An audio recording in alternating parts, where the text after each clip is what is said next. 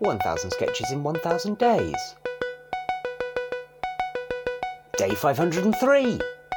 Sketch 880. Religious chat.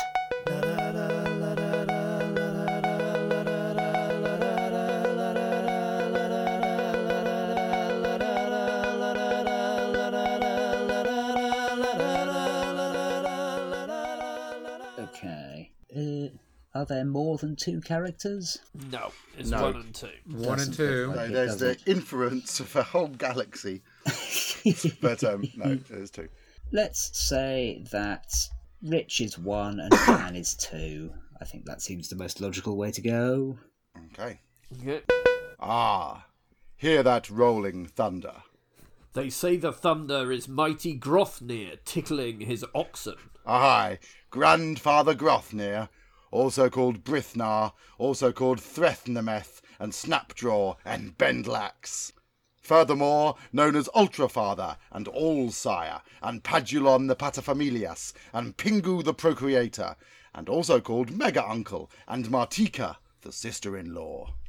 And is he not also known as Oilknack? You say true. Many are his names, such as Oilknack, Boilknack, Glasnost, and Clive. Mighty Grothnir and his tickled oxen. And is it not said that when it rains, this is Grothnir, or, as he is also known, Brandysend and Spatchcock, sprinkling ewe's milk to tempt home a raven that has stolen his silvery padlock? No, that is not Grothnir. It is his brother Grathnir. Ah yes, Grathnir, also known as Grasmere, And Syllabub. and Clangstain, And Rolandrat. and Flim, Flom, and Superstotes. He sprinkles the milk of his ewe's spritzer to tempt back his steel-riveted raven, Calamine. Also known as Gusset Moss. Well, obviously, Gusset Moss. If you're stating what every schoolchild knows, why not note that Calamine is also known as Threadstitch, or Perthnurge, or Stephen Bloodgrief? Or Jean-Claude Ipswich. You are mistaken, friend. Jean-Claude Ipswich is not the sable raven of Grafnir, also known as Grasmere, Syllabub, Clagstain, and so on. He is the blind guinea pig of Skarnor, king of the gods. Skarnor! Dread Skarnor, monarch of the heavens. Also called Gravid, flexing overking. Or Polythene, the demon grappler. Or Hollyoaks, the lung stretcher, the high fencer, the eagle swimmer, the toasted palanquin, the breath from Snithinith's pallid tarn, the dew's doom-kissed brocade, the triple-headed leopard hammer, the shivering claw, the spanner of gorges, the screwdriver of lunchtime, the lithe cloaked pillar, the emperor of holy Gracehaven. The big bugger. Far Skarnor, father of Grothnir, Grafnir, Skittles and Trope, the all-mastering, undivided, night-sundering time-shatterer of Citronzara. Skarnor, before whom each knee must bow. Yes. You don't believe all that stuff, do you? God, no. Bunch of rubbish. Well, that's kind of fun. Yes, it's all right, isn't it? I'm a big admirer. I wrote it, so that's a bit weird. But I enjoy it. Just found an apple pip in my belly button. That's Again? not the first time this has happened. Fucking duck, Is Daniel. that true? Yes. Well, last time it was It's in your on tape. pants. It's in my Exactly. pants. I found another. We There can are only two. assume how many you're not locating. Fucking pomegranate seeds up your rectum. Like someone's exiting Hades. Yeah, there are two. There were two in there.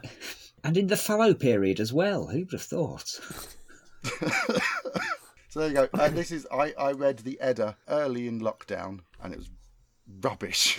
It was that. It I was always that. assumed it was more of a Robert E. Howard thing. Didn't realise the Edda was like that. Well, what I made the mistake of not knowing is that there's two Eddas. Ah. It's not Eddy? plural, is it? It's not in Latin. There's the Eddy. poetic Edda and the prose Edda, and I read the prose Edda, which is really uninteresting. Right. Yeah, it's like there's this for ages for the first half, and then it says, "Here's how you could write poetry," and it's like a manual on how it would be good to write poetry, but First, that's just a series of nicknames people had. I mean, it's not far off. And lots of family trees and things.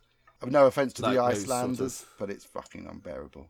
It's like those Christmas letters you get in Christmas cards. We got one of these letters today, and it comes with some photos. And it's from a couple who are, I don't know, in their early 70s and both of their kids are in their 30s. And there's a sheet of photos of them through the year, most of them, and they have a little caption saying what's in the photo. But one of them just has a picture of their child who's in his 30s on one of those merry-go-round things. But instead of on a horse, he's on a cockerel. And it just says, Tim rim a cock. That's got to be deliberate, surely. I mean, it's kind of got to be deliberate. Tim riding cock. I mean, Yeah. I've never seen one of these letters. No, me neither. No. I thought it happened in like the 50s in suburban America. So it's only people Dan, that do this. Yeah, It's been a big year for the Pendersons.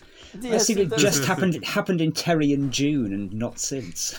Here you go. Here it is. Oh, he got it to hand. He's got it. It looks like a menu. I mean, I opened it just before. Here are the pictures, and here's the one of. It Yeah, looks he's uncannily riding like a that cock. picture It is. Yeah. of you and your daughter on the merry-go-round. It's pretty similar. Obviously not as psychedelic as that one, because that's a picture and a half. Yeah. Indeed. So who else did you get them from? I mean, are they likely to be listening? Did you have to be circumspect?